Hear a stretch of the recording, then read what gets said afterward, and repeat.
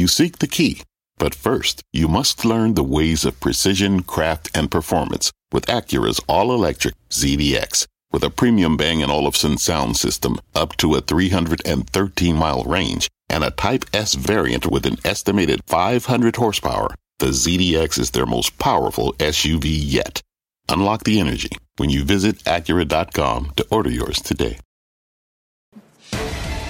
Fast Money starts right now. I'm Melissa Lee. Tonight's trader lineup: Guy Adami, Tim Seymour, Steve Grasso, and Karen Feinerman. Coming up on Fast, China's stock market mania, the rally relentless as new Chinese investors pile in. We will tell you what is fueling this frenzy and break down the key names you need to watch. Also ahead, banks battered in today's session. Why one top investor says there's more pain on the way. He'll tell us how he is playing it. And later, a housing triple play, the three charts that could help you build some serious gains. But we start off with a Teflon tech rally.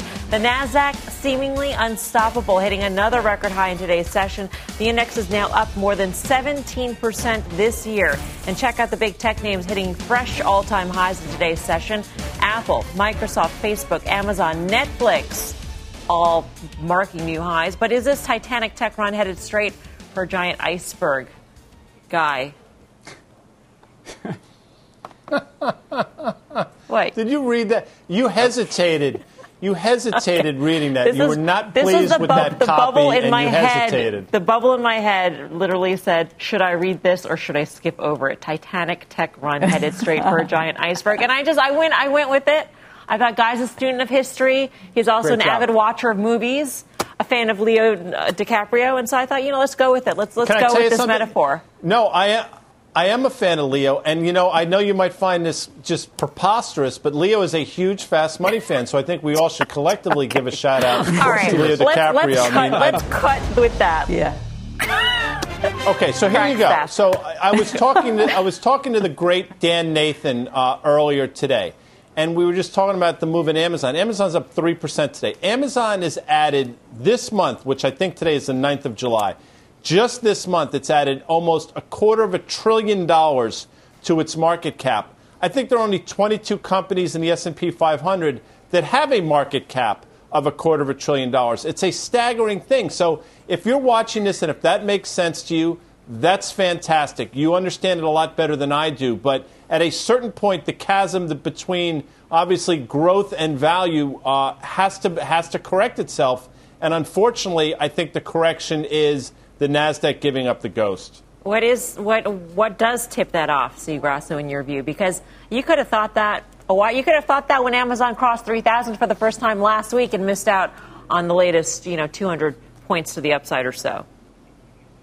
So it's funny you say that because I'm looking at a chart that back to April, that's when Amazon became overbought. It rallied 56% from that point till now. So it's been running at or around overbought for months now. And the problem is when people want to buy the market, they buy large cap tech, they buy growth, they buy small cap tech, but they don't want, to Guy's point, they don't want to buy value. I don't know if that gap between value and tech can narrow until there's a vaccine. So tech will keep marching on higher.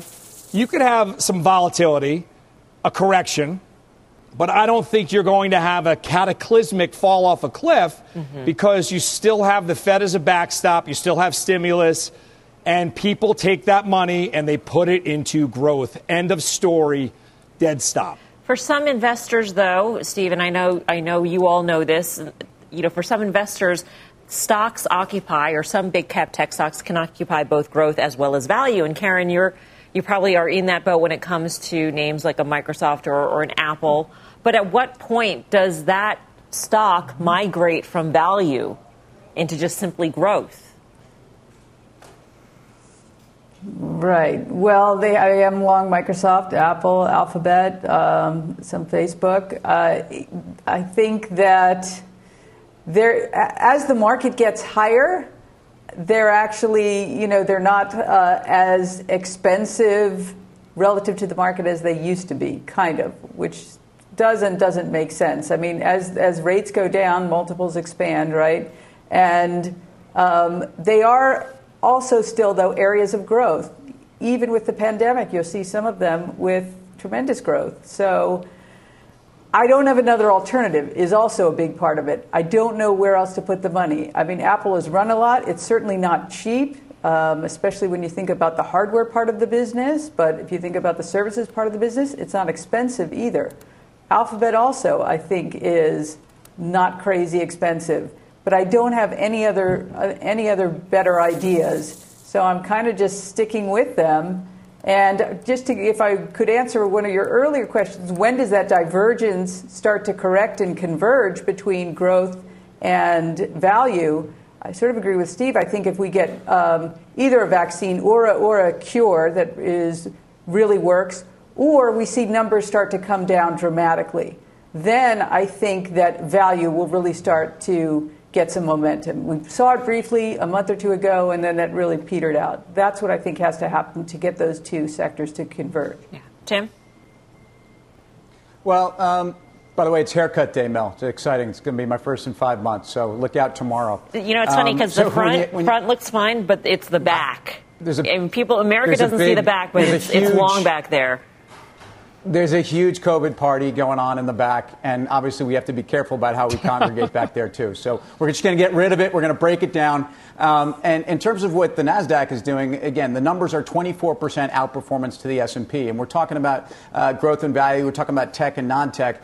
You also have to be careful what the definitions of tech are. I mean, yes, Amazon and AWS has a high-growth tech business, data center, et cetera. But look, what is e-commerce anymore? I mean, ultimately, this is where most commerce is getting done. Is when Best Buy does business, do they become a tech story? Are they a specialty retailer in big box? So I think the recharacterization of the indices is something that we're going through now, and the former definitions don't mean a whole lot. But the dichotomy, the divergence, the chasm, as Guy used, between growth and value is somewhere around 900 basis points on traditional valuations, and this is a 3 standard deviation moment. So, the question is, and John Roque from Wolf was on yesterday talking about how financials really need to do something for the S&P to have a decent year. And the numbers that he didn't get into last night, but I read it was a great note. Basically, 9 times in the last 30 years, financials have been down, and those 9 years, the S&P was down. So bank earnings next week are really important, even for people that think that banks largely are caught in this conservative guide. We really don't know where they're going to be. The price performance right now, I still think, should be something for the overall market to worry about, even though I have been glass half full on banks, to be clear. All right, let's talk more about this tech run in the broader markets. Joining us now is Lori Calvasina, the head of U.S. equity strategy at RBC. Lori, great to see you. Great to see you, too. Your year-end price target for the S&P 500 is 2750. So do you think this tech run that we've been seeing, this really Teflon tech run, you think that's going to break? Well, look, I think the market as a whole is overextended, and tech is certainly not immune from those issues. One of the things that we've been looking at on NASDAQ specifically is if you look at the CFTC data on U.S. equity futures positioning. What we're seeing there is that a cyclical area like small cap positioning has been very, very low. Investors are still very cautious. But if you look at NASDAQ future positioning among asset managers, it's actually pretty close to historical peak, and it's continued to climb. We saw general positioning get stretched back in February. That's what NASDAQ looks like at the moment. So, to me, I do think there's crowding risk. And if you see that crowding risk unfold in the tech space, it will harm the broader market. That would just be one of several potential contributors to volatility this summer. When you saw that crowding back in February, was that preceding the record highs? And I ask you this because I'm wondering if we're laying the groundwork to retest those highs before that pullback that you're forecasting for later. You saw that extreme level, that peak positioning in things like Russell 2000 futures, S&P futures, but you did not see it in the NASDAQ futures. They weren't low, but they weren't at similar peaks the way the S&P 500 futures are. So what this data is telling us is that NASDAQ all along through this has been marching to the beat of its own drummer. So, Lori, thanks again for being here. So the Russell, you mentioned it briefly, but the IWM, I think, closed below 140. In my opinion, and I might be wrong, I typically am wrong, but in my opinion, the Russell has led us to the upside over the years, has led us to the downside. It clearly didn't get anywhere close to the highs. 135 was the June 11th low, I think. Is the NASDAQ, is the Russell trying to tell us something for the broader market?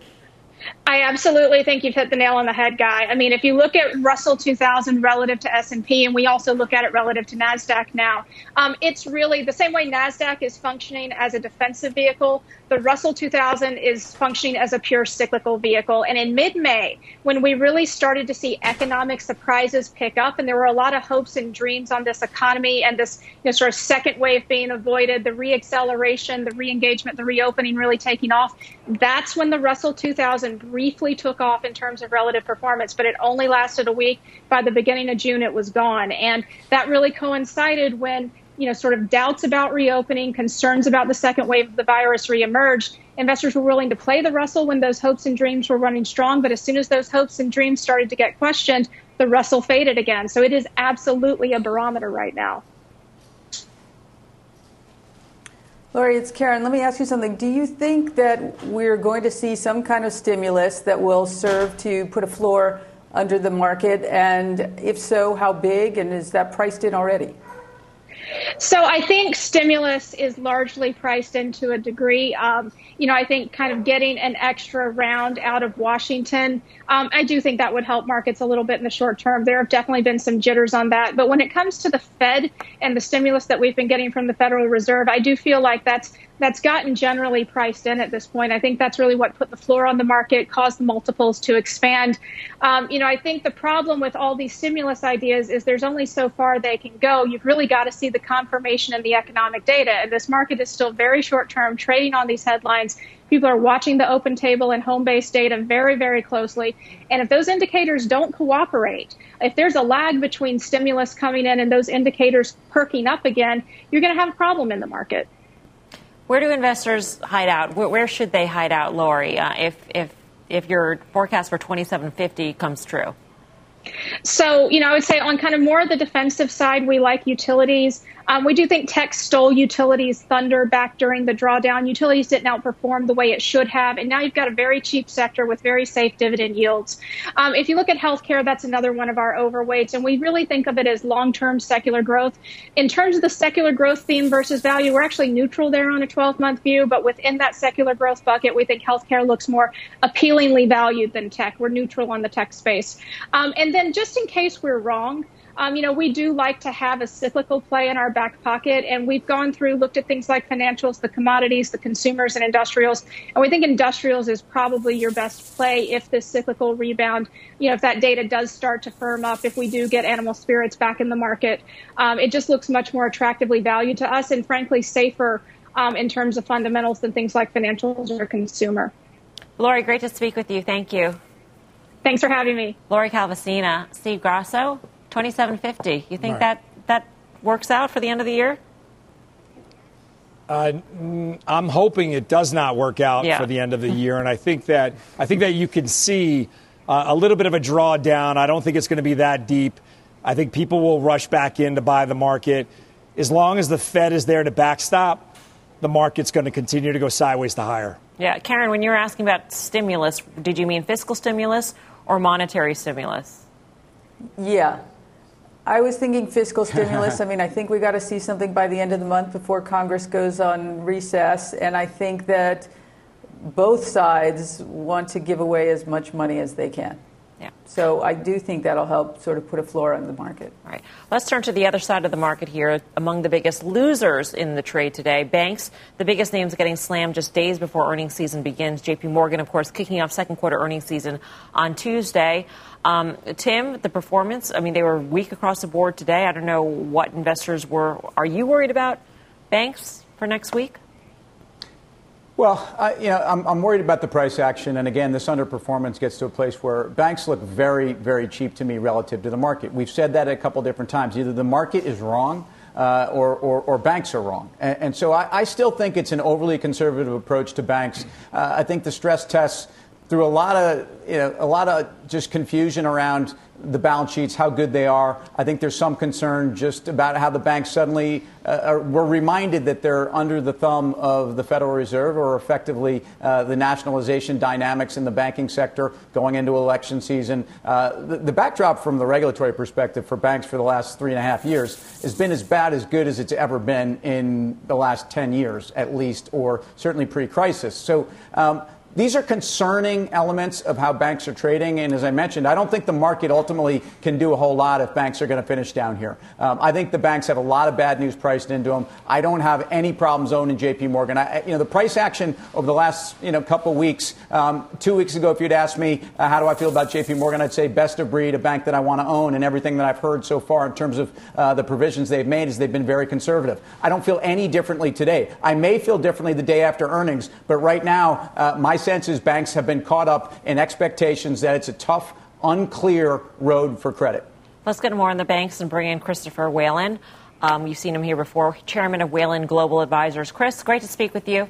Hey, good. Nice to speak with you, Melissa. Tim opened up by saying a lot of them are inexpensive. So that begs the question, value trade or value trap at this point? Well, I was a buyer coming out of April, especially for my preferreds. I've been rotating into them because they were so cheap.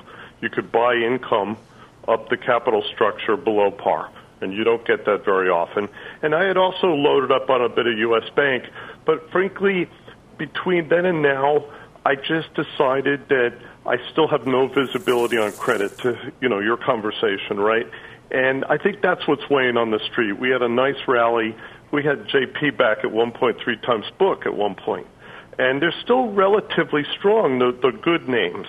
But the weaker names in the group have been suffering. Capital One, I even worry about Goldman because, we have issues with them and they have high risk franchises, both in terms of credit and other types of risk. So I think the street's pulled back because we still don't know. Mm-hmm. And we still have no guidance. There's no guidance out there. And the street has pulled their estimates back, too. They're talking about this year. That's really all the visibility we have. So what I tell people is watch credit. If credit comes in light versus Q1, that's good. That tells you, to his earlier point, right, it tells you people are getting more comfortable with what's coming. Right. But if we're loading another $50 billion on the fireplace for the remainder of the year, then that tells you that we see a big credit loss coming for the full 2020. So, Chris, oftentimes we talk about financials, we talk about banks, sort of a monolith, but obviously there are many different types of financials in that basket. So when you're saying that you're concerned about credit and concerned about credit losses, the big unknowable here at this point in time, what sorts of credit are you most concerned? I'm trying to get at, which financial has the most exposure to the most concerning kind of credit to have? The small commercial customer, which is typically a small bank customer, worries me a lot. Main Street, Melissa. Think of all the different types of small to medium-sized businesses that have been impacted by COVID, right? It's an enormously wide swath of the economy. As you go up the food chain to the bigger banks, the U.S. banks, the JP Morgans, they're good performers. They know how to manage credit. I'm not worried about them, but I am worried about some of the narrower businesses like the Capital Ones that are facing, not today, but maybe in October, November, a big uptick in unemployment and a big uptick in credit costs. I'm very concerned about the number of enterprises that have managed to support their employees and keep everything together for a few months, and now they're letting people go.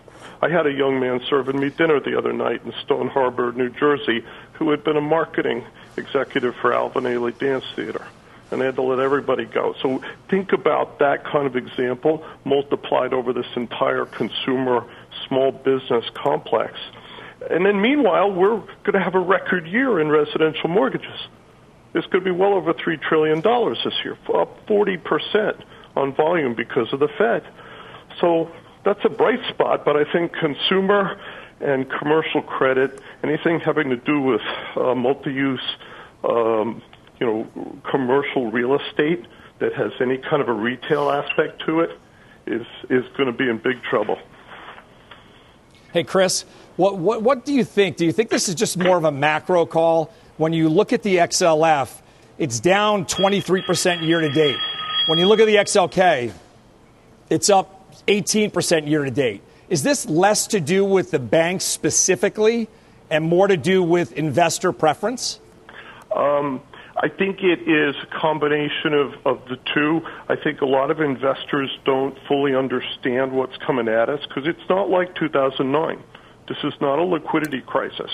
This is kind of a grinding credit discovery process and resolution process, which is going to take years. And I think, when we talk about the 30s as a comparison, we may need help for the courts and for governmental agencies around the country to deal with the dislocation of this kind of credit event. It's more like the mid-30s. And I think that's where we have to focus people because, the strength of the U.S. economy is that we resolve things like this quickly. We don't let them sit around. But I do think, between this year and next year, it's going to be a tough story for banks.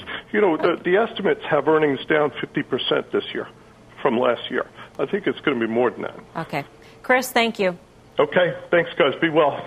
Chris Whalen. Guy Adami, in terms of the most troubled areas in financials, Chris, pretty much hit it on the head in terms of the ones exposed to small and medium-sized businesses. That would probably be regionals. Yeah, and it's interesting. No, and Capital One was one of the names he mentioned. And, what we're seeing, and I think we've talked about this now for a while, the have and the have-nots in terms of companies that have done things well and companies that have just impaled themselves. And I put Wells Fargo in the impaled themselves category and trading at a steep discount now to tangible book. And maybe you get a trading bounce off earnings next week, but think about it. They took a $13.7 billion loan loss provision last quarter, which is up 413% year over year. You got to wonder what happens this quarter. Again, maybe you get a bounce. I do agree with Tim that J.P. Morgan probably is absolutely worth a trade at these levels, given that seemingly, 30 or so trading days ago was a $115 stock. But I'll say this, and I'm not suggesting anybody does this on this panel or on the network, but you can't look to the banks when they're doing well and say what a barometer they are for the broader economy and then discount that when they're trading poorly, which they are now. It's good. If it's good on the way up, you got to take the bad on the way down. And I do absolutely think the banks are telegraphing something here. I mean, I think one issue, Karen, is that we don't know what reality really is, given all the stimulus that has been handed out to both businesses, small, medium, even large, as well as consumers. We just don't know what the depth of the pain is. Right. We don't know, and I think we'll get a little bit of clarity this coming earnings cycle, but we still won't know because, things have changed in the last 2 or 3 weeks a lot, and what they're going to tell us, next week is only up to June 30. So I think giant provisions are coming, but I also think in a name like J.P. Morgan, giant provisions for a while are baked in.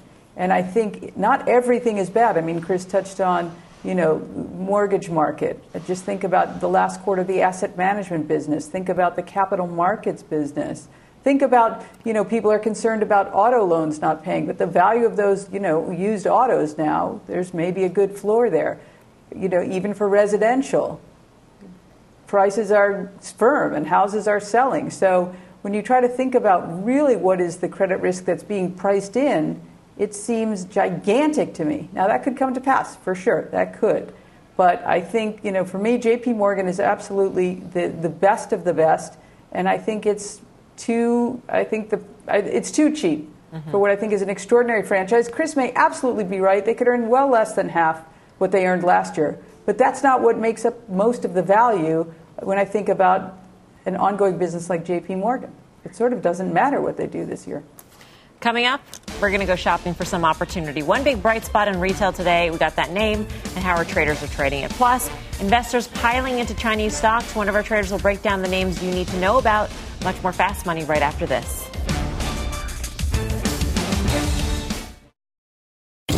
Electricity, a big idea that's inspired countless new ones. From powering the light bulb to virtually powering our entire lives. 30 years ago, State Street launched the SPDR S&P 500 ETF, SPY. A big idea that inspired the world to invest differently. And still does. What can you do with SPY? Before investing, consider the fund's investment objectives, risks, charges, and expenses. Visit ssga.com for a prospectus containing this and other information. Read it carefully before investing. SPY is subject to risks similar to those of stocks. All ETFs are subject to risk, including possible loss of principal. Alps Distributors, Inc. Distributor. Welcome back to Fast Money. Checkout shares of Walmart climbing higher today. The retail giant jumping nearly 3% today. Analysts over at KeyBank saying Walmart Plus could mean some big gains for the retailing giant. KeyBank specifically says revenue could approach $2 billion annually, assuming 15 million in membership and a 15% churn. We should note that the stock is up 7% in just the past week. That is pretty much the entire year's gains in just the past week. Karen, is this expensive now? Yes. No, I don't think it's expensive. And just to bring up, last night was a very, very rare, maybe the first time ever, two of us with the same final trade, which was Dan and I for Walmart. I think that it's not expensive. Certainly if you look at, they're taking on Amazon, and you look at where Amazon trades and back out AWS, as a higher multiple business, this differential is enormous. So I think that there's a lot of room to run there. It's not crazy expensive. In addition, I think you said it's only up modestly for the year. It's been a big beneficiary of the coronavirus situation. And I think that it's good for them for capitalizing on it, being aggressive. I think there's a lot of upside here. It's not crazy expensive at all. The KeyBank analyst was also making the point, Steve, that having the physical footprint and having store inventory has really been an advantage in this time of COVID. And if Amazon wanted to have the same kind of footprint, it would have to go way beyond Whole Foods. And so they see that as a continuing advantage over Amazon. I totally agree with that. And remember those rumors or the speculation that cold stores would be a good fit for Amazon for those sites to where they could do the exact same thing that you just mentioned. I had said the other night, though, that Walmart, every time you see it spike higher like this, it sells off, usually in 2 to 3 days. It didn't do it this time. That's atypical for the stock. It's not overbought yet, but I still think you should take profits here. I think this is overextended, to say the least. Guy Adami, just quickly, if Walmart and Amazon can coexist, and then they are, and let's say they can coexist even with this Walmart Plus offering, where would Walmart be taking share from? I mean, would Target really be maybe the loser in this whole sort of menage a trois, if you will? Yeah. Whoa. I don't even know if you're allowed to say that on cable TV. Apparently I just said that. Why is there something wrong? There's three big retailers. They're all fighting. Anyway, okay, go ahead. I mean, Target seems the most logical, the loser in this triumvirate, to your point. But then you go and you look, and I know Steve and I think it was Tuesday night, Steve self-would you rather, then he would you rather to me, and we came up with the conclusion that probably Costco is a name that we talk about all the time, makes sense. Look at the move in Costco today. Now, quickly about Costco. You traded up today, all-time high, closed at the February prior all-time high, and pretty big volume. I'm inclined to take profits here, and Costco's had a huge move. But to again answer your question, I'm not necessarily sure that Target is a loser here, and on valuation alone, I think Target is worth owning. I'm not sure why anybody thinks Walmart can't compete head-on with Amazon. Of course they can. They're the biggest retailer in the world. Walmart competes on price, and when they started to lose ground is when they lost that focus and they tried to be other things. And Walmart went through a difficult period about 3 years ago where inside the store there was chaos, there wasn't enough assistance, they were trying to get into different food SKUs, and ultimately Walmart competing on price, now competing in terms of they have logistics, they have procurement, they have ERP, they have fulfillment. That's what they do. That's what their stores are. So, to the extent that we've talked about how they are kind of an Amazon, even though they were the first ones to build all that stuff. So I think that this is a very important move, and I think it will be at the expense probably more of a Target. And if you look at that chart on Walmart over the last couple of years, outside of the pullback that we had around the crisis, that's a pretty strong 2-year chart on Walmart. And I was skeptical. I was skeptical early in the crisis when this was massively outperforming. But that multiple at 24 times trailing, and I'll use the trailing multiple because, again, in this environment, the fact that these guys are doing better, the same or slightly better, that makes them even cheaper. That blended multiple, that e-commerce multiple, means Walmart's worth a lot more.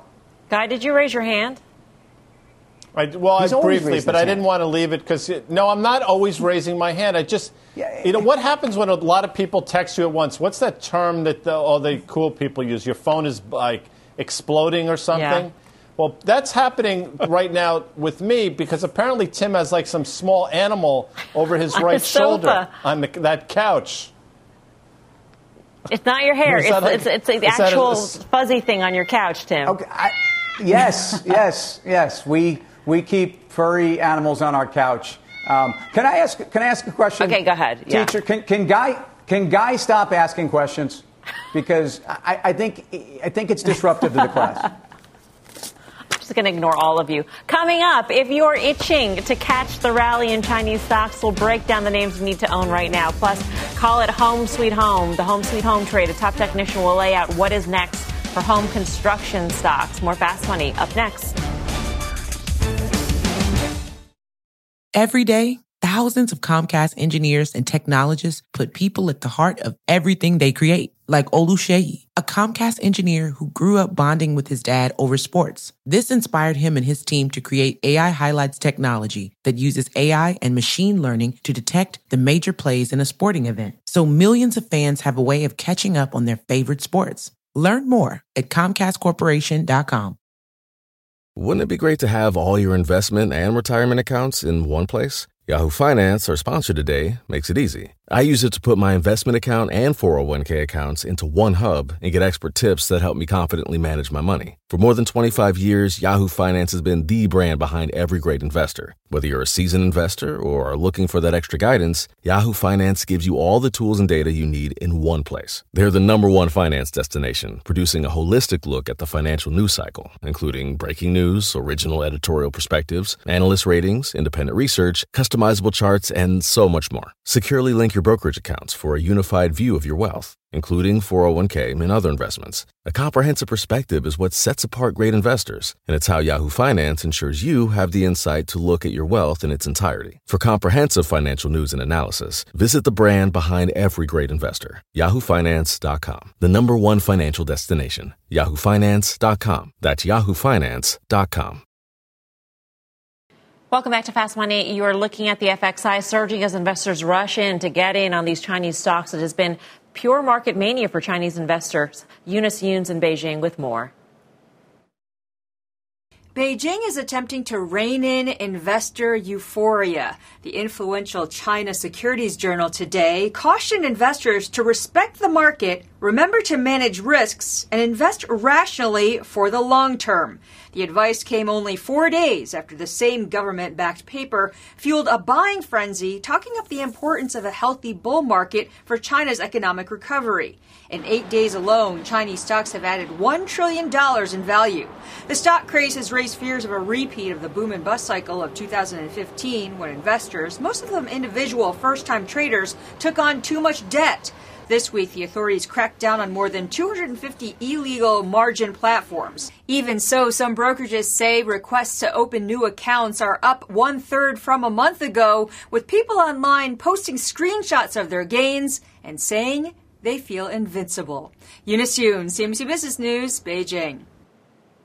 Thank you, Eunice. And Tim, what is remarkable is that the thing to remember here is the individual investor over in China has a much greater impact on the broader markets than they do here. They're a much greater force, they're much greater numbers, the dollar amounts are greater, et cetera.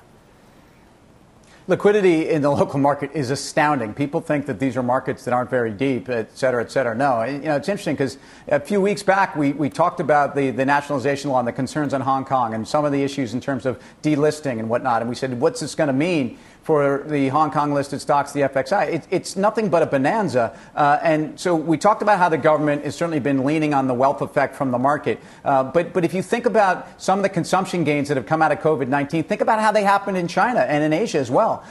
So there's other companies other than Baba, even though I think Baba is a great way to play some of those consumption trends, like NetEase, which is online gaming. The engagement trends have been extraordinary. It's a $65 billion company, has different pieces to their model, including Youdao, which is essentially online education. There's TAL Education, ticker TAL, which is a $42 billion company. These are big companies. Online education, foreign training, seminars, etc. cetera. The engagement and the size of their audience is massive. Tencent streaming, TME, 43 million subs and soaring in terms of their growth and their engagement and their subscription value. So I urge investors to look at the companies that are trading here that are of size and that are real businesses. And we know that in the trade war, the dynamics of control of the internet and 21st century tech, China's got their own leaders, and there are real companies to invest in, and they're flying right now. Yeah. Grasso?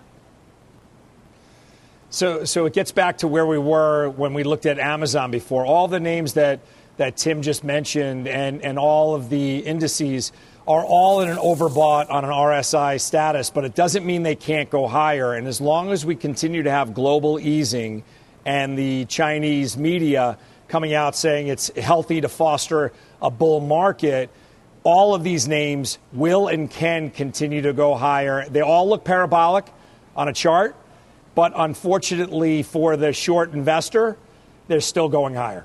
I mean, Guy, I would think the hope is that China is farther along in terms of the post-pandemic recovery than the U.S., and maybe what we're seeing there is a recipe for what we could be seeing here in the United States. If that is, in fact, the case, that would be fantastic. I'm hard-pressed to believe that's the case. Who knows what's real and what's not real coming out of China? To me, the takeaway is the fact that they're doing more jawboning to their market than we seem to be doing here. And I look at it, and again, I'm obviously always the half-empty person, but why do they want to goose their market so much? I think there's a real concern that the rhetoric between the Trump administration and the Chinese is continue to get ratcheted up. And I'm willing to bet, although our market's done really well, President Trump, if you asked him and you slapped a lie detector on him, he can't be happy with how well the Chinese stock markets performed. I think that's a good point, Tim. I just think, yeah, look, sorry for barging in there, Guy, but look, we're goosing our markets all day long. The Federal Reserve is talking about backstopping this and that. They're talking about buying ETFs. They're talking about stepping in the middle. The president is constantly talking about the market, is constantly talking about the market as a barometer for the economy. You don't think that in this country we're not using the market and manipulating it? To me, that's why I just, I'm not right or wrong. It's what's happening. And I think what China's doing is probably looking over here and seeing what's happening in this economy, in this market, and the wealth that's being created, because that is what the Federal Reserve targets. They tell you they target that. So, that's how I feel. Still ahead, home builders making a comeback in the past few months. Coming up, we're getting one top technician to reveal the names he likes. Plus, tech and a tear, and there's one stock in particular that could send the sector to even more record highs. That name when Fast Money returns.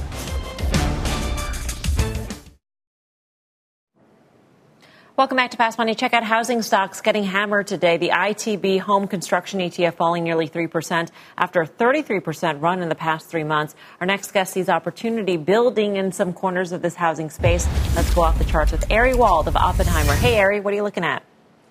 Hi, Melissa. Well, as we think about market leadership, it can be clearly identified in technology and internet and healthcare, and I think that stays. Those are where you want to be overweight. But as we think about sprinkling in some cyclical ideas for this possibility of rotation into cyclicals, the area that really stands out to us here is housing.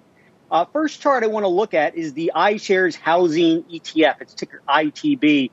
Really just has been, after the big run off the March low, has been in this narrowing range. It's above its 200-day moving average. The breakout's not yet conclusive, but I think there are enough positives to buy this as a trade with a protective stop at $41 support. Here's the key positive. It's the second chart that I'm showing. It's looking at the top weighting within this ETF. It's DR Horton. It's a 14% weighting. I'm showing it on this very long-term scale going back 15 years to show DR Horton is attempting to break higher through 15-year resistance dating back to its peak from 2005. So our take is that DR Horton resumes that larger 15-year breakout and pulls the group with it. This is the biggest weight in there. Final chart is a play on housing. Home Depot, it's a derivative, home improvement retailing, but probably best idea of all to play it here, quality name, also consolidating. It's formed what we would call a bullish pennant pattern. It's allowing overbought conditions to recede. Typically, these are continuation patterns that break in the direction of trend. To us, this trend is higher. We think you get that breakout, which would also mark a breakout above the stock's February peak, which would be a much bigger breakout on top of that. Ari, thank you. Good to see you. Ari Wald of Oppenheimer. Steve Grasso, we go to you for this.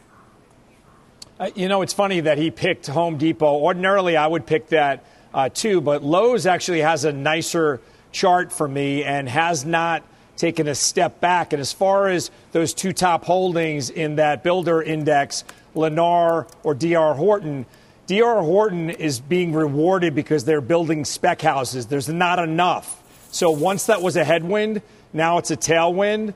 I'd be a buyer of D.R. Horton. I'd be a buyer of Lowe's. All right, coming up, tech on a tear driving the Nasdaq to another record high in today's session. If you're looking for a way to play catch-up, options traders have one name they're eyeing for a surge. We'll tell you what it is when Fast Money returns.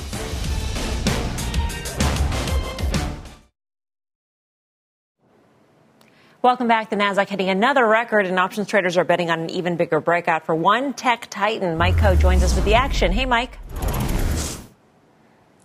Hi, Melissa. So we're taking a look at Google today. Google traded well over 2 times its average daily call volume, and actually calls outpaced puts by about 4-1. A lot of that activity was weekly call options, unsurprisingly, given today's strength. But we also saw buyers of the 1,600 strike calls that expire next Friday. They were paying about $4 for those, making bullish bets that the rally could continue. Now, that may not be that surprising, considering Google is basically trading right at its all-time highs. That's an area where you often will see some resistance. So this could be ways that they're using stock substitutes. In other words, risking very little just in case it does actually break through and hit those new highs next week. All right. Thanks for that, Mike. Mike Coe. For more options action, be sure to tune into the full show. That is tomorrow at 5:30 p.m. Eastern Time. Coming up, presidential hopeful Joe Biden unveiling the details of his economic plan today. And there's one group of stocks that could be poised to light up as a result. Stick around. More Fast Money coming up.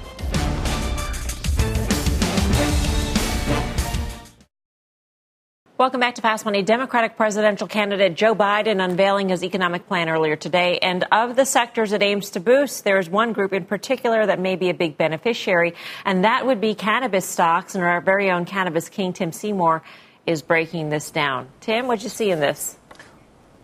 Well, look, legislative catalysts have been part of the investment story. I really think that ultimately it's a bottom-up story. It's a consumption story. It's a CPG story. But what the campaign released was essentially endorsement for the States Act, which means the states should be left to actually run this and be left alone and actually legally run these businesses, which effectively they are right now. But then talk about supporting the federal medical cannabis market. So that's an elegant way to me to begin the descheduling nationally of cannabis. And medical markets obviously exist around the country now. There's a handful or more, 2 handfuls of fully adult recreational markets that exist. But dealing with the criminal justice issues around cannabis is part of the complexity of this issue. There's a lot of people sitting in jail cells in this country purely just for possession and essentially drug-only charges. Part of what the Democratic Party is endorsing is that people that are in jail for drug policy, for drug infractions that are purely just using or having a drug issue, but not any other additional problems related to that, should be let go. But as it relates to cannabis, there are huge legislative catalysts for the fall. I think the market, as I said last night, there are companies that are executing now and show fantastic 2Q numbers. But there's 4 or 5 states that have new medical initiatives on the ballot for November. There's several states that also have adult programs on the ballot for November. So the excitement around this sector, I know it's been a painful place to invest, but every exciting dynamic of the top down that you wanted to invest in 3 years ago is actually happening. The addressable market is growing as these states go and legalize. So states are being left alone. But if you get the federal medical cannabis dynamic and at least the endorsement for it, these markets are going to move. Steve? Yeah, so what Tim was talking about, too, is the MORE Act. So Kamala Harris and Jerry Nadler introduced that bill. And if she is tapped to be the VP, this whole space will rocket higher. And if you look at the ownership Institutions own 9% of the publicly traded market cap in cannabis. Equate that to the Russell. They own 68%, or the S&P. Institutions own 80%. So owning only 9% owned by institutions, this would be a rocket ship moving higher if it's legal, and the institutions would come for it. They can't buy it right now. Right, because they can only buy things that can be listed on exchanges, and so therefore federally legal. I mean, Tim, that has always been the barrier and sort of the argument that there is sort of a huge wave of money that can still come into the sector. That's still waiting in the wings. And it's also, I think, hurt the entire sector because a handful of companies that could list here and get institutional support really didn't deserve those valuations. And a lot of money was squeezed through a funnel, and you had a dynamic where valuations didn't make sense. And a lot of people got frustrated and said, boy, this is not even a real sector. No, it's exactly the opposite. And Steve's right, institutional support is needed. But I think the companies that are going to release are going to be able to do that on their own. They're going to show that they're making money. Curaleaf reports in early August. This is maybe the largest company with the best balance sheet in the United States. These guys, their numbers continue to get better. Their profitability is going higher. And their addressable market is only going up exponentially as more people come online in this country. All right.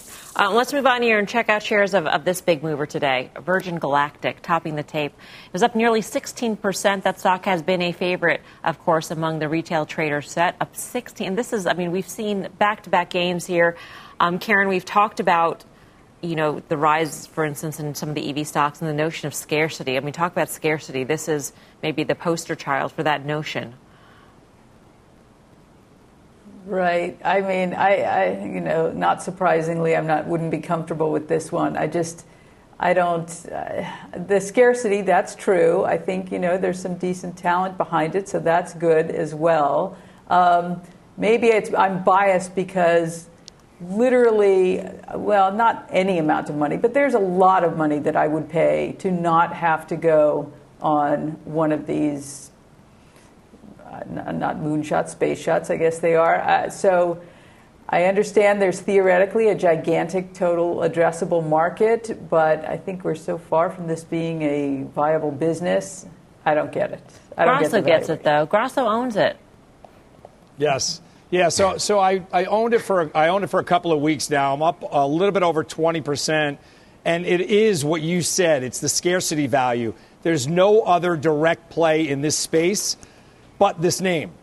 So if you have an ETF, this has to be included on it. There's no other direct ways to play it. It reminds me, Melissa, a lot of Tesla back in the old days when we talked about, Guy and I used to talk about short interest. This has a 34% short interest.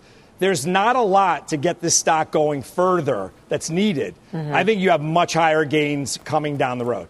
All right, final trade time. Tim.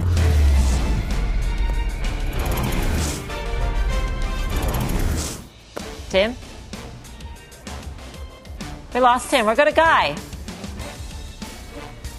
These cybersecurity stocks, Mel, are doing something interesting. Fire up big today, Palo Alto Networks. I'll go with the latter, PANW. Karen. Yeah, I'll just talk about banks. I'm long for earnings next week and generally long. But if you want to play it and know your downside, JP Morgan call spreads are the way to do it. Quick, Grasso. On Semiconductor, ticker symbol ON. Bonus hour fast coming up next. Stay tuned.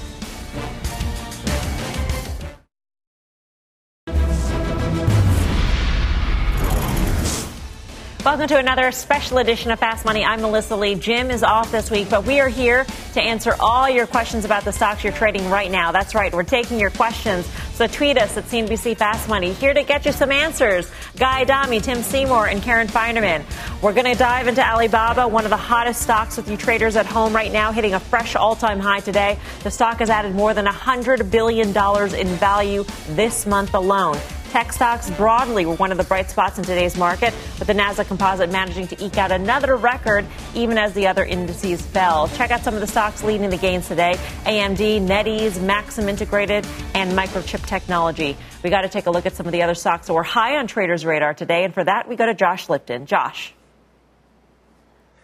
So, Melissa, let's start with the unusual options activity that we saw in today's trade. And for that, we turn to our own Chris Hayes, who breaks out the names for us, including, Chris says, Helen of Troy, Mohawk Industries, Upwork, and Elf Beauty. Also, what was popular on Robinhood? Well, according to Robin Track, that would include NIO, Amazon, Tesla, Altimmune, Apple, and Alibaba. And speaking of Baba, a new fan on Wall Street, Needham, initiating coverage there with a buy rating. They price target there $275, citing Alibaba's well-established ecosystem, and they say strategic position in the e-commerce value chain. Melissa, back to you. All right, Josh. Thank you, Josh Lipton. So let's get right to it, dive deeper into Alibaba. Here's our first question from James in Arizona. Hey, Fast Money team. My name is James Murray, and I'm a 24-year-old musician and investor from Phoenix, Arizona. Check out my band Jam Now. I'm calling in about ticker symbol BABA. I just wanted to see if you believe that it's still a good long-term play, even with these escalating tensions with China. Thank you so much for your time and consideration. Take care. I'll go to the guy in the panel who's in a band himself. Tim, what do you say about BABA? Rock on, dude. Rock on, dude. Let's make some sweet music there. And by the way, we need to hear some of those tapes. I think Baba is an undervalued stock relative to mega cap Techland. It trades around 31 times. If you look at the price to earnings ratio or the PEG ratio, this is trading inside of 1 as far as I'm concerned. They have a cloud business like Alibaba, like Amazon. They have an e-commerce business. They have a number of other essentially portals, both domestic and throughout Asia. And Alibaba, to me, is executing and really has not necessarily been a trade war stock, with the exception of the sentiment. And when we first got into the trade wars, there's no question that it was. So, again, I like Alibaba here. It's had a huge run. It's a $700 billion company, and it's getting larger. Guy? I'd like to know what James's band plays. Tim assumes that it's a rock band. I mean, they could be into like cool jazz or, mellow stuff. Kenny G. So, maybe, right, Kenny G type stuff. Maybe James can send us a video tomorrow. Look at that. Is that your commentary on this whole, on Alibaba? Tim listen, if there's no better person on the network to speak about Alibaba than Tim Seymour, what could I possibly say that could override his comments? That is what I have to say. Yes. Pass on you. Let's go to Karen. Wow.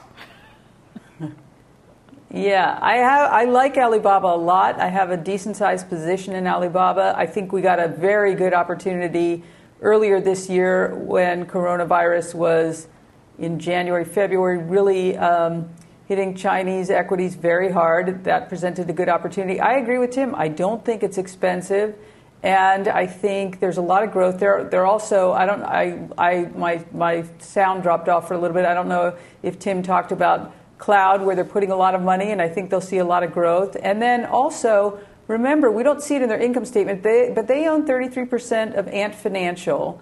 And, there's stories recently that in the last few days that maybe Ant Financial will list on Hong Kong. Mm-hmm. Maybe not. I don't know if that's true. But that's another potential catalyst. But I don't think it needs other catalysts. I think the valuation is cheap, and they're just, when you think about an Amazon and that valuation, this is ridiculously cheap. So I like it a lot. The cloud business, Tim did mention the cloud business. And if you think about the U.S. cloud business and you think about AWS, Amazon Web Services, and the competitors that they have here, that doesn't really exist in China. I mean, Alibaba is not competing against the big cloud providers from the U.S. because they can't operate there, right, Tim? So it's really sort of a protected market that they have in China. Yeah, there's no question. I mean, they're dominating Tencent. There's a handful of the bigger local players, but they are continuing to build out that business and think about the enterprise in China and think about what's happening across their entire internet infrastructure. So, remember, that was the growth engine and why people are willing to pay up for Amazon. And it was less about e-commerce. And I think, that's the underappreciated part. Totally agree with Karen on Ant Financial. And I do think this is a driver for the stock. All right, let's get to our next question here. Comes from William in Colorado. Hi, my name is William Kong, and I'm from Denver, Colorado. I'm a big fan of CNBC's Fast Money. And I was just wondering, what are your thoughts on Snapchat? Over the past month, the price has gone up, and I was just wondering, should I buy or should I sell? Guy, I know that you are an avid snapper yourself, so I shall go to you on this one. Love the Snapchat application. And if you are a big fan of Fast Money, which I'll take you at your word, you'll know that we did a power pitch, I believe, on the Snapchat a while back. Kudos to Steve Grasso, was on this in the teens. We sort of piggybacked that one for a while now, and I said it for a long time. Snapchat was close to being put out of business by Facebook, in my opinion, for a period of time. I think Facebook took their eye off the ball and focused on other things, much to Snapchat's benefit. Now with this whole TikTok news, as you know, I'm also a huge TikToker. I got that application recently as well. I think it really augurs well for Snapchat into earnings on the 21st. So I stay with the name here. It's had a huge move. I think it can go higher from here. I would just add, I think all of the social media stocks, the Pinterest, the Snapchats, even Google, have been the beneficiary of this TikTok talk about whether or not it would be banned here. Sure. So that's been part of the run. For my mind, I actually think something like Twitter or Google is less expensive, and I'd rather be in those. Look, there's no question that there is a marginal, gain for Snapchat, if not a major gain, off of Facebook's troubles. Remember where Instagram really was put in place to take out Snapchat, and for a long time it looked like Facebook had totally won this war. But Snap has been battling back. Their engagement numbers have gotten a lot better. I have not been bullish on the stock, so I'm not going to act like this was a name that I really thought people should run into. But the scarcity value in social media investments, much in the same way advertisers are finding scarcity in terms of where they can place those ad dollars on social media, means that Snap will get some. And therefore, I'm not sure that the fundamentals have changed bottom up in the company, but the top down within the sector and in terms of the investment community still has a tailwind for Snapchat. All right, let's get to our next question. Hey, I'm Justin out here in Los Angeles. I've been into NASDAQ since 2012, and one of my proudest entries since then has been Square. I saw the potential when I bought my first concert t-shirt with a credit card. My question is, will the closures of brick-and-mortar retail have more of an impact on Square's long-term growth than the Cash App successes, the recent ventures into banking and lending, and do you still see PayPal as their primary fintech competitor as these initiatives hold throughout the pandemic? Thank you. Let's go to Karen for that one. Yeah, that's a great question. There's a lot of parts to it. I think that I don't know if when you say brick and mortar, if that's sort of a proxy for small business, because I think you can see a lot of small business use other Square apps beside just the little reader. But I think that they're making themselves sort of more important in every aspect of business. However, all that having been said, the stock has just gone berserk. Any payments stock has gone crazy, and I think Square Cash is getting a huge multiple, perhaps more than it deserves, and wouldn't be surprised if they start to see margin pressure in that business. So it's a great, great company, but I think the stock is pretty far ahead of itself. Yeah. Guy? I agree. I think Cowen downgraded the stock today. I think they raised their price target to 117. I do think you're going to get a better entry point than 129 or so that it closed at today. PayPal's been a monster, obviously, as well. I think they report earnings on July 29th. Again, I think that's probably a name you want to own, but it's just these moves have been astronomical. So understand when they report. I think Square, you can get a chance lower. I think PayPal, you have to look for opportunities to take money off the table in earnings at the end of the month. If not Square and FinTech, Tim, then where? Well, I do think PayPal is one place. Look, frictionless transactions and cashless transactions are clearly the way to go. By the way, these questions are amazing.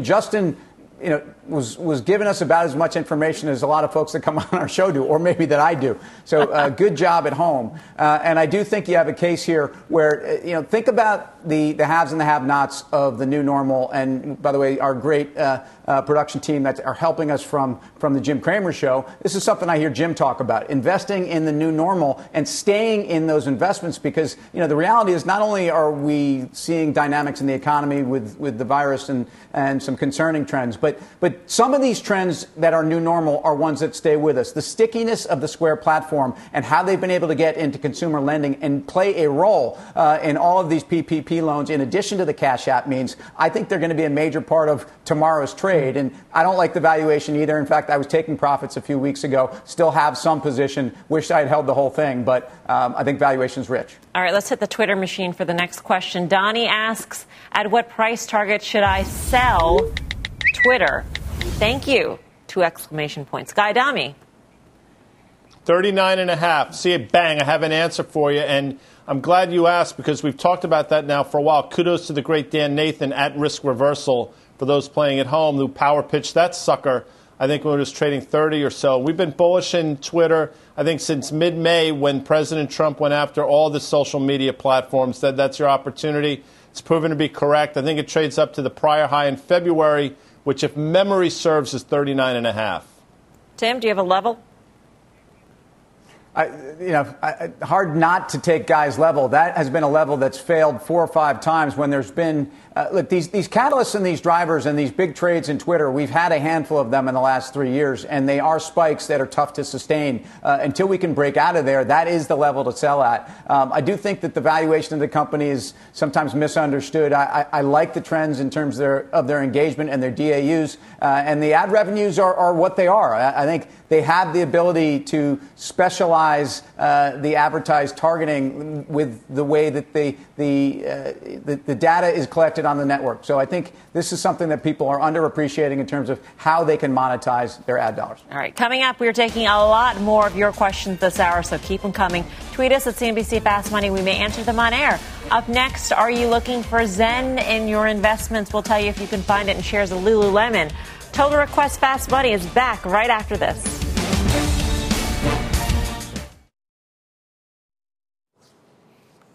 Welcome back to the special edition of Fast Money. We got a couple of questions today on some of the biggest names in athletic wear, Nike and Lululemon. So let's kick it off with Lulu. One viewer wants to know if this popular athleisure brand can outrun the competition. Take a listen.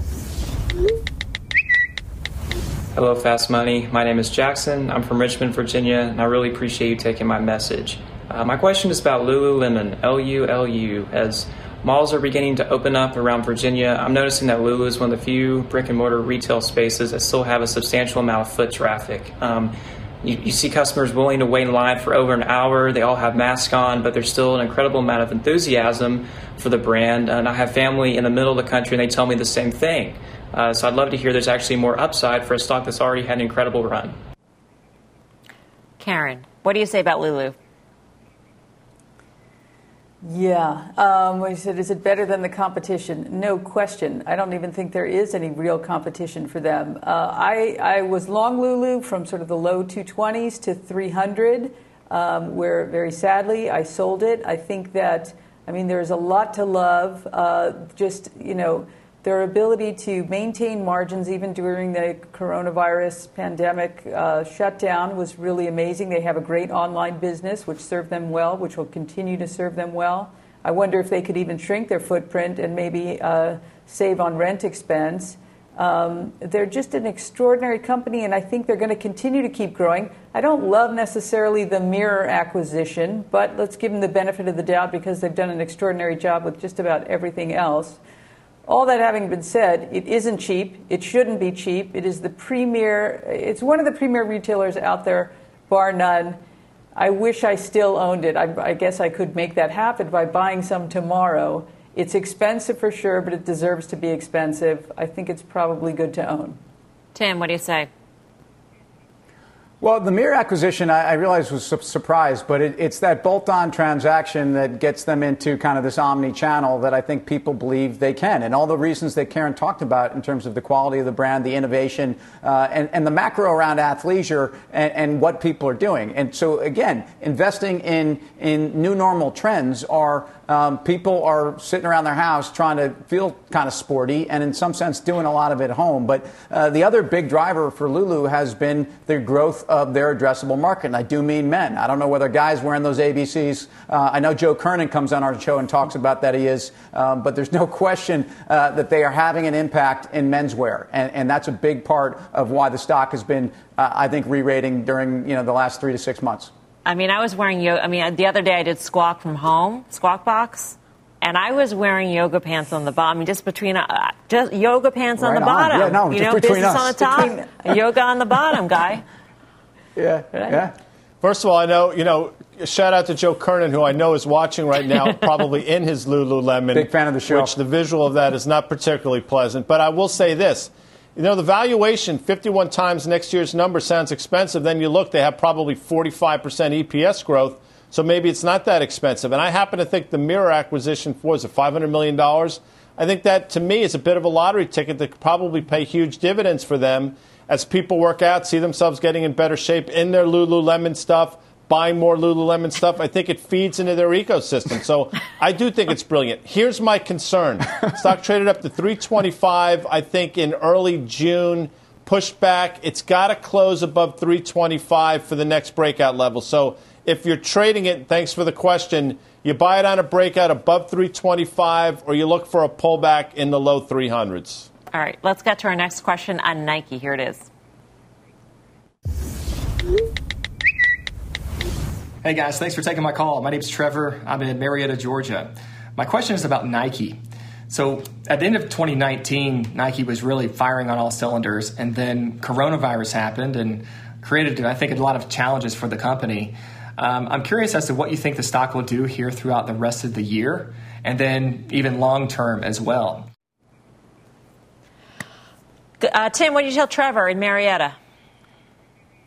Trevor, thanks for joining us. Great question. Nike, one of the great American brands. Their last, the last quarter they just released about 2 weeks ago, lost 51 cents. Street was expecting, down small, so missed there. The exit rate on China sales was more or less in line, but people were really watching those numbers. But if you listen to CEO Donahue, he basically was very bullish on the medium to long term. And that's really where they sought to focus. And their direct-to-consumer business and their digital footprint is what they're very excited in terms of gross margin. They should be. But they're well ahead of schedule. They're now targeting 50%. The old target was 30%. And I think they'll get there. That's part of what's made Nike that much far ahead of the competition. So in terms of margins. But the innovation, here we are talking about it again in footwear. This is what people needed to see out of Nike in North America about a year and a half ago, and that's what spurred a big turnaround in the stock. It has $100 as a place to really, I think, push through. It got above that, but barely, and that's a barrier to the stock. Can you like Nike and Lulu, Karen? Yes, I think you can. I think they're similar in that they're the premier operator in their name. They both have a very good online business. I think Nike actually has a bigger online business as a percentage of sales than does Lululemon. One thing that's similar also is that Tim talked a little bit about margins. Even with the very difficult quarter that they announced in North America, they still had very good average selling prices. So to me, that talks about, the strength of the brand. And the short term is bad with things, reclosing, and also not a lot of sports going on. When you have big sports events, that obviously can be a driver for sales for Nike.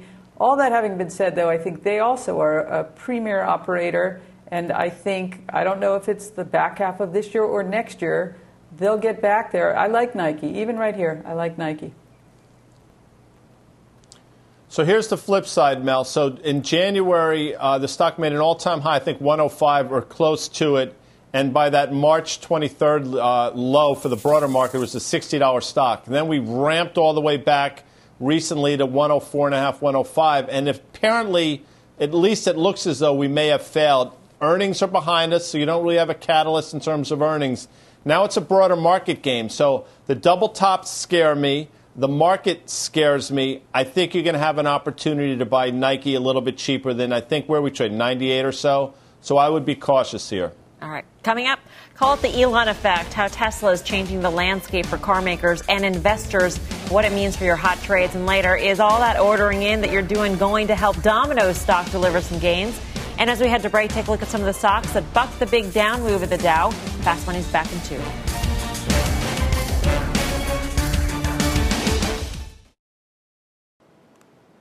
Welcome back to the special edition of Fast Money. You've been watching us all week. It's no surprise to you that electric vehicle makers and their suppliers are some of the hottest stocks of traders right now. Phil LeBeau's got more on this trend. And Phil, a blast from the past looks to go public again. Yeah, we're talking about Fisker, and a lot of people might be saying, well, wait a second, Fisker. They made the Karma way back in 2012, 2013. Then they went bankrupt. What's going on? Henrik Fisker has his own company, and this is the vehicle that they expect to roll out in 2022. It is called the Ocean, and the reason we're showing you this is because there is a report that Fisker is in talks to go public. It would be an IPO through a SPAC with Spartan Energy Acquisition Corp, reported to be the company that would lead this deal, a $2 billion deal. Let's see if that happens. If it does, it would not be a surprise because it would likely be structured similar to the deal with Nikola. And we've talked about this with Nikola and this stock and how it's been red hot. Look at the market cap. When you look at Nikola, NIO, which is out of China, as well as with Workhorse, when you look at those companies and their market caps, they have exploded over the last 3 months. In fact, their returns over the last 3 months compared with the big three automakers, you would think that these are the guys who are cranking out millions of vehicles. The returns for the EV stocks, let's call them that, over the last 3 months since April, up 400 to 700%. Meanwhile, the big three returns over that same time frame, down 19 to 35%. And we are calling this the Elon effect. And what is the Elon effect? Look, they've had Q2 deliveries that topped estimate. Their stock is up 233% this year. And the EV demand is expected to grow not just for Tesla, but EVs overall are expected to increase in sales, let's say over the next 10 to 15 years. How much depends on who you talk with and how optimistic they are about the market. Tesla reports its Q2 results on July 22nd.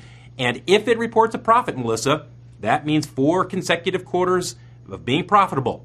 That is the last key hurdle to be included in the S&P 500, which, as we've talked about, and I know you guys have talked about for some time, would certainly add even more investors to the Tesla base of shareholders. It would be the biggest company to be added to the S&P 500, and the S&P 500 has $4.5 trillion in assets indexed to it, so it could be a big boost. Bill, thank you. Phil LeBeau. You bet.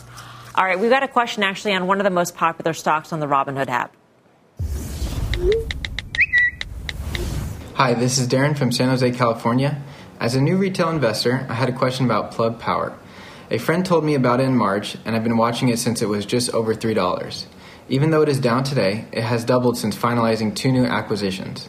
My question is, how good are these acquisitions, and what effect can a company like Nikola have on a hydrogen fuel cell company like Plug Power? It's a very sharp question. Let's dig deeper into Plug Power with Colin Rusch, the senior analyst over at Oppenheimer. Colin, great to speak with you. Are you a fan of the 2 acquisitions? You know, I am. So, you know, when you look at the hydrogen space and you look at motive hydrogen, Plug is far and away the leader in terms of experience. They've got over 1 billion miles of data on their systems, having entered into the material handling market where there's a compelling set of economics for their solutions. And so when we look at these recent acquisitions, they're focused on 2 things. One, leaning up the hydrogen supply chain for their customers, so actually streamlining that, but then also reducing the cost in a very material way.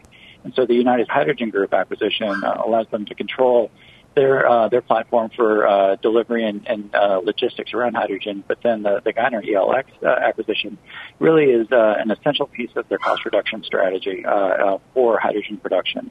So we're actually very bullish on these 2 acquisitions and on the impact of Plug's economics. It's Karen. Let me ask you a question, Colin. How big is their addressable market? If you want to be really bullish on it, and it sounds like you are bullish, where are we going to see revenues maybe 2 or 3 years from now? You know, so the company's highlighted, a target of $1.25 billion in revenue by 2024.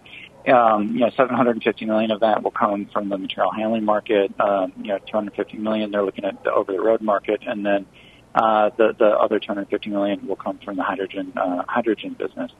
Now, when we look at what's going on, broadly in the transportation sector, I think one of the most interesting areas is really in the last mile and middle mile,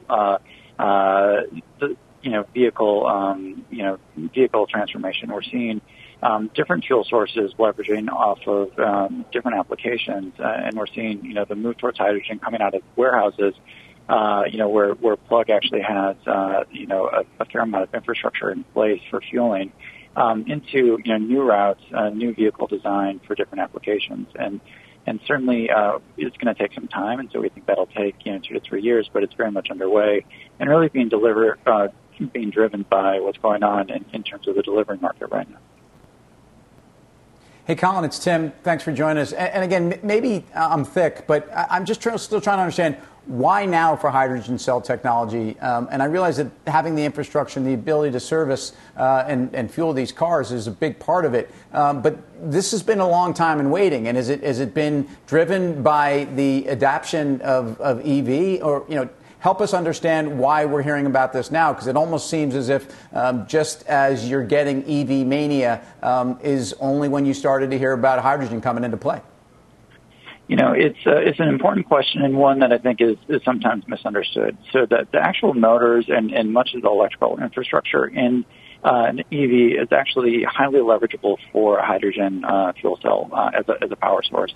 And so many of these vehicles are going to end up being hybrid vehicles where you've got batteries and a fuel cell integrated in them. But the basic platform, separate from the power source, is actually entirely common.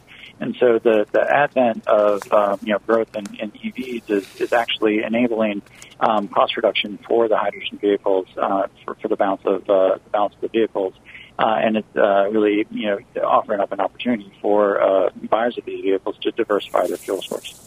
Hey, Colin, just a last quick question here. You've got an outperform rating on Plug and an $8 price target, and the stock is almost at $9 at this point. We've seen this sort of mania hit this corner of the market, and I'm wondering how much froth do you think there is in sort of this EV space? It's an important question and something that we're playing catch up on this. Across the sector, these stocks have moved so aggressively and so quickly on some of the strategic moves that we've been bullish on. Whether it's Plug or Tesla or some of the other names that we cover. And I think there's a couple of things that we're pointing to. Is one, the impact of low interest rates inflating these assets. Two, the fact that many of these EV and newer technology startups in the hydrogen space actually are fairly well capitalized relative to what's going on with the traditional automakers, which are highly levered at this point at commonly 80 to 85% levered on their balance sheets. And so they're going to have to go through restructuring, and what that's allowing for is an opportunity for accelerated growth for some of these newer technologies, especially as some of the bigger buyers of vehicles in the transportation market and the logistics space are looking to go to zero emission vehicles. And it's really an environment where you could see, better than expected growth. Now, in terms of valuation, I think the entire market is figuring out what's overbought and what's underbought right now. We're expecting a very volatile third quarter here from a trading perspective. Even though the recovery's been a little bit better than expected in 2Q, or the sell-off has been better than expected in 2Q from a fundamental standpoint, the recovery over the long term is still uncertain for us. And so we're expecting it to be a very volatile environment and to see some of these spikes and retrenches. So I think it's a good time to be a tactical trader. Colin, thank you. Colin Rusch of Oppenheimer. Guy, what's your bottom line on this? So, Darren, I think Colin answered all your question in terms of the fundamentals of this company. So let's answer your question in terms of trading it. You've said you've watched it go from 3 to 9. Now it's, I think, an $8 stock. At a certain point, you just got to immerse yourself in it. So if you buy 10 to 15 shares, then you're in the game. Then you're going to really watch it closely. So I can't tell you where it's going tomorrow, but get yourself in the game. Start a position now. Barclays actually just downgraded the stock but put a $10 price target on it. So I think those are the types of things you're going to be seeing. But you got to get in at some point, and I apologize about Flip barking. Stop it! Flip disagrees with you. Or Tim, you're raising your hand? Go ahead. Typically. Yeah, first of all, well, Flip is speaking out. So because I'm calling for Teacher to answer my question, I just want to point out maybe a quick trade school. Phil talked about the Fisker SPAC, and I just think for investors that don't understand what SPACs are, let's quickly explain that. They're special purpose acquisition corps, and they're called blank check companies, and they've been particularly popular in the last couple of years, especially with a ton of liquidity. But they essentially are underwritten by an investment bank, and the sponsor actually makes a fair amount of money just on the structure. But in hot sectors like EV or hydrogen or cannabis. We've seen a ton of SPACs get raised. You're seeing this vehicle become more and more popular, but I think a lot of this is a function of the market we're in. I don't think these types of deals get done in a world where the Fed hadn't flooded the market with liquidity. Yeah. Good point there. Coming up, it was another painful day for the airline stocks, but does anyone on the panel see an opportunity to enter the space? Plus, what does earth science have to do with investing? A total blast from my past about what one stock will do in the future. Stay with us.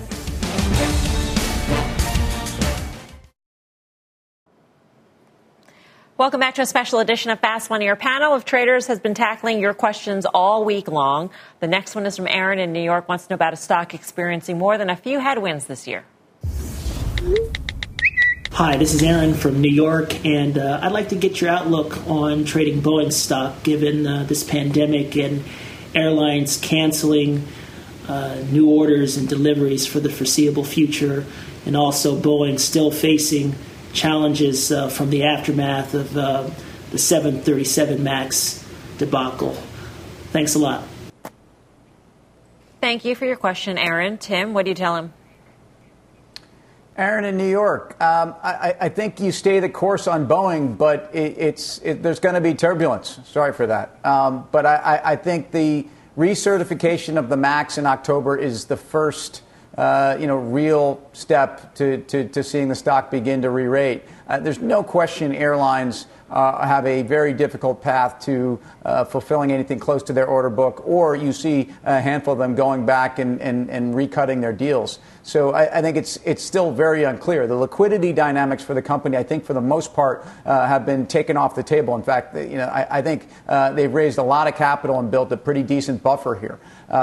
Long term, this will emerge as the commercial and defense giant that it was. And again, their defense business is not dead. Their defense business is still very, very strong. So I like Boeing. I'm a shareholder at higher levels. I haven't jumped out, and I expect to stay in for some of this recovery.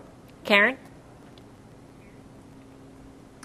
I hear what Tim says, and I agree, I guess, in the longer term, but I sort of look at the pain of who their giant customers are. And if you look at what's happening in the airline space, I don't think the stock pullbacks actually reflect how bad things are. I mean, the stocks are up a lot from the bottom. And what I always like to do is look at the debt, because debt investors are much smarter than equity investors. And so I look at the debt of something like a Delta.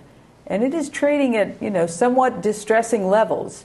So if your customer base, if Boeing's customer base, is in as much distress as I believe the airlines are in, then I think it's going to be very hard for them for a while.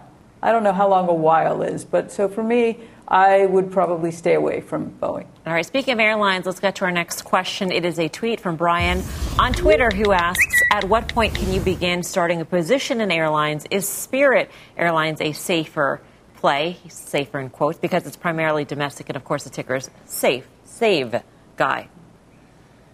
Yeah, I don't necessarily know that there are any safe plays, but what you have working for you now is the fact that a lot of these airlines, almost all of the airlines, have pulled back significantly from the move we saw a couple weeks ago. So Delta, for example, if you go back to May and if you watch the show, you'll know the day that they announced they were reducing pilots from 14,000 to 7,000 is the day the stock made its 52-week low, reversed and closed higher.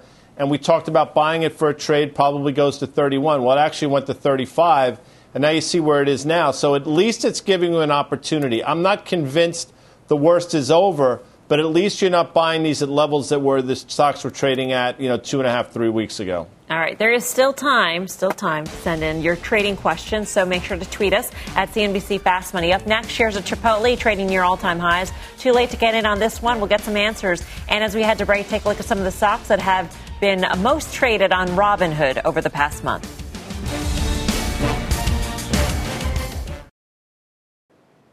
Welcome back to the special edition of Total Request Fast Money. We've hit tech, we've hit athleisure, we've hit transportation. Now we turn to the restaurants. We've got questions on some big names in delivering in and taking out. First up, a question on Chipotle from Jason at the Air Force Academy in Colorado. Hey y'all, it's Jason from the Air Force Academy out in Colorado Springs. My question for you today is about Chipotle. Their first quarter online sales grew by 81% and now accounts for 26% of their total sales. They've been cooking up new highs for the past several weeks and their stock price has doubled since March. My question for you, is it too late to get in on this deal? Thanks, and blue skies. By the way, Chipotle got a new street high price target of $1,450 from analysts over at Piper today. I think this is the second question that we've gotten from the Air Force Academy guy. But they're huge fans, and apparently. Thank you. Listen, I love the academies are great. I grew up in the shadow of West Point. I mean, I love it's fantastic. And if you go back, if you watch Mad Money, which typically airs at this time, I think it was June 2nd that Jim interviewed Brian Niccol, the CEO of Chipotle, and he told the story. And this is a lot like Domino's. It's become a technology story. And yes, it's expensive valuation, 60 times next year's numbers, but they have the earnings growth to back it up, plus the technology. Plus, I think they partnered with Grubhub at the end of June. There's a lot going for this stock into earnings, I believe, on the 22nd. So although it's had a huge run, I think you stay with the name. They were well positioned going into COVID, certainly with all the investments in technology and the app and all that, Karen. What do you think of this one? I mean, the growth has been nothing short of extraordinary. They've done a tremendous job. I think, digital, they really nailed it. That was huge for them. And I think that was just the beginning. I think we'll continue to see that. All that having been said, at some point valuation matters. It hasn't here. And I guess deservedly not, because they've just continued to put up enormous numbers. But I look at 100 times earnings, and then next year 58 times earnings. And then in 2022, 45 times earnings. And so to me, it's priced for perfection. It deserves to be a huge premium because they have delivered. But I feel like in a hot market like we've had, if they trip a little and it's priced to perfection, there's a fair amount of downside. So I think you might have a chance to enter it at a better price than here. But I would have said that maybe 400, 500, 600 points ago. All right. Let's get to the next. I've missed the boat here. Let's get to the next question.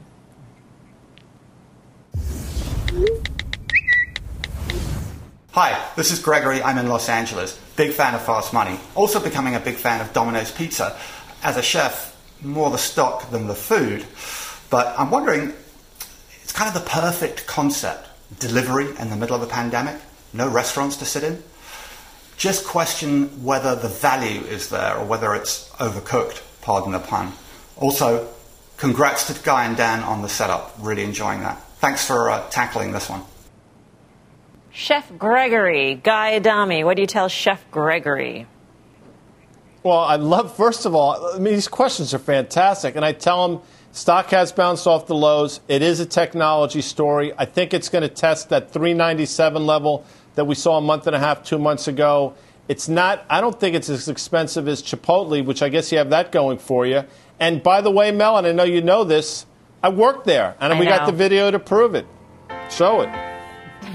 You looked very adept at putting that sauce on that dough, Guy. Yeah, I like the music that accompanies. You know something? I'm not even going to dignify that with the response. Okay? Just so you know.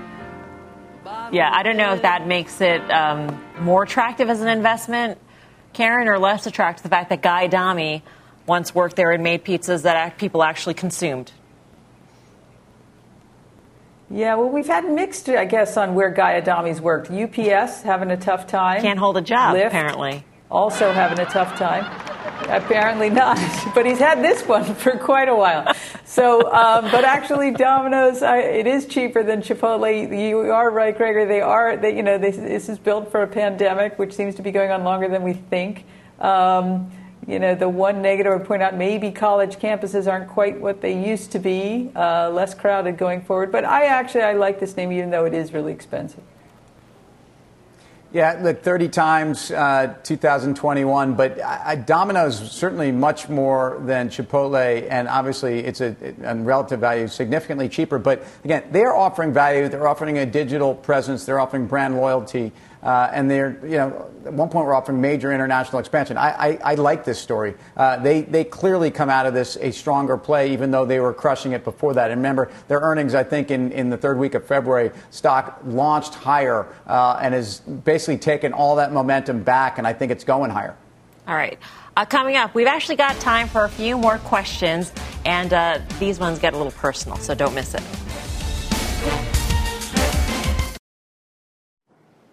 Welcome back to Fast Money.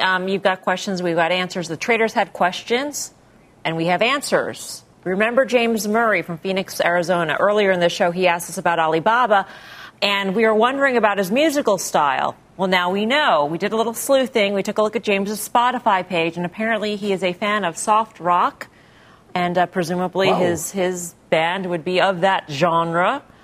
So there you go. Okay. Guy and Tim. Yeah, like yacht rock, nice or what do you think? Well, you can look at the Spotify page yourself and check it out and determine. But there are great fans of yacht rock out there. By the way, we got to get to a question here Not me. From Justin on Twitter that says, is GW Pharma a buy given the path to FDA approval of their MS drug and broadening support for cannabis in the U.S.? Thanks. Tim, we'll go to you, Cannabis King. Yeah, it's actually the biggest position in my ETF. So the recent trials on the MS and the spasticity have been certainly almost additional value that people had expected. Remember, Epidiolex is certainly their cannabinoid-based treatment for epilepsy, especially childhood epilepsy. That's proven to have enormous impact. And also from an insurance and some of the dynamics just about them actually getting paid and penetration, we're actually seeing them hold ground. And then they've broken through across in Europe. And in fact, I think have better penetration than people had expected. So this is a very real company, and a company that's doing very interesting things on the botanical front through the FDA. And I think it's a stock you should own. Yeah, I'm overweight. Guy, what do you say? $130 has been a huge level of resistance for quite some time. I think it goes through. They just got that reclassification, I think, in the UK. Goldman Sachs, I think, is pretty positive on this name. I think if you want to be in the space, this is the one name you absolutely have to own. All right, let's get to our next tweet. It comes from a familiar face. Well, at least to me, a familiar face. My grade school teacher, Mr. Suchman. The tweet says, congrats from your old earth science teacher. Enjoy every magic moment with your babies. Should I buy Tesla at this time? If so, should I sell Facebook or Amazon to make the purchase? Hugs. So that was ninth grade or eighth grade. I don't remember exactly, Karen. Very but sweet. he's got a good question. So he's got a good question. How lucky for him he got to be your teacher. I think talking about enjoying those babies. I think when you first got pregnant was when to buy Tesla apparently. So it was cooking at the same time. Now, I mean, it's just gone parabolic. As I understand, we always talk about here scarcity value and pure play value, which it has, of course. But that doesn't mean buy it at any price, no matter what. I do think you will get a chance to buy it later. You will never have a better student than Melissa Lee, though, no matter what. Guy, what do you say for Mr. Suchman? See, I would push back and say you must have been an impossible student in high school. One of those kids knowing all the answers, constantly raising your hand for every single question. The annoying student that I would stay as far away from as possible. My sense, I don't know, maybe, what's his name, Mr. Suchman? Maybe he can clear that up on another tweet or another video. Do you have advice? Do you have advice from my earth science teacher? Yeah, or not? I'll give you advice. I'll give you the advice you want to hear. When Elon Musk at $700 in May said the stock was too expensive, that sell-off lasted a day. The stock has doubled since that. It is impervious to any bad news. They're clearly flying with some sort of air cover. So despite the move, you got to stay with the name. By the way, I loved earth science. I mean, oblate spheroid still is rattling around in my head. It's fond memory. Next tweet comes from another room raider. Guy, this one's actually for you. It says, the wainscoting is impressive, but what is that color? Linda Snow, what's the color in this room? Do you know? No, Linda's here. She might know the color. It's a lovely blue. What is it, Linda? Is it blue? It is a blue. It is a blue. I can't. Look, we don't have enough time. We're going to get the Benjamin Moore, the whatever, the thing with like 9,000 different. Palladian blue. Color wheel. Whoa. Thank you, Linda, for your contribution to our special Fast Money edition. All right, finally, this is a tweet from Alex. She's still talking. Do you all get along in the after hours, or is it all just a show? You all do a great job. Tim, do we all get along in the after hours? Amazingly, we have even more fun when we get off the set. So, this show is such a great format, though, because I feel like we are able to kind of hang out and, talk with the viewers. So, but the answer is yes, it's kind of like a family. And, when you're not at the family dinner, they talk about you. So be careful. Show up. Yeah. Karen? Yeah, no, we do really like each other. We have some fun, do some things outside of the office, but Guy never comes. He never. I don't know why. That's right. That's like a true behind the scenes. I like him a lot, but too bad. It is. Right. Blame.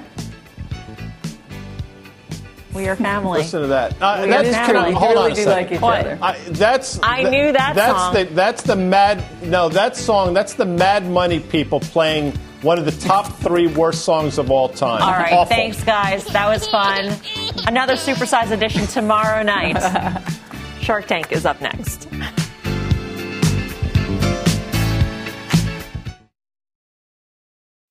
What's on the horizon for financial markets? At PGIM, it's a question that over 1,400 investment professionals relentlessly research in pursuit of your long-term goals. Specialized across asset classes, but united in collaboration, our teams provide global and local expertise. Our investments shape tomorrow, today. Pursue your tomorrow with PGIM, a leading global asset manager.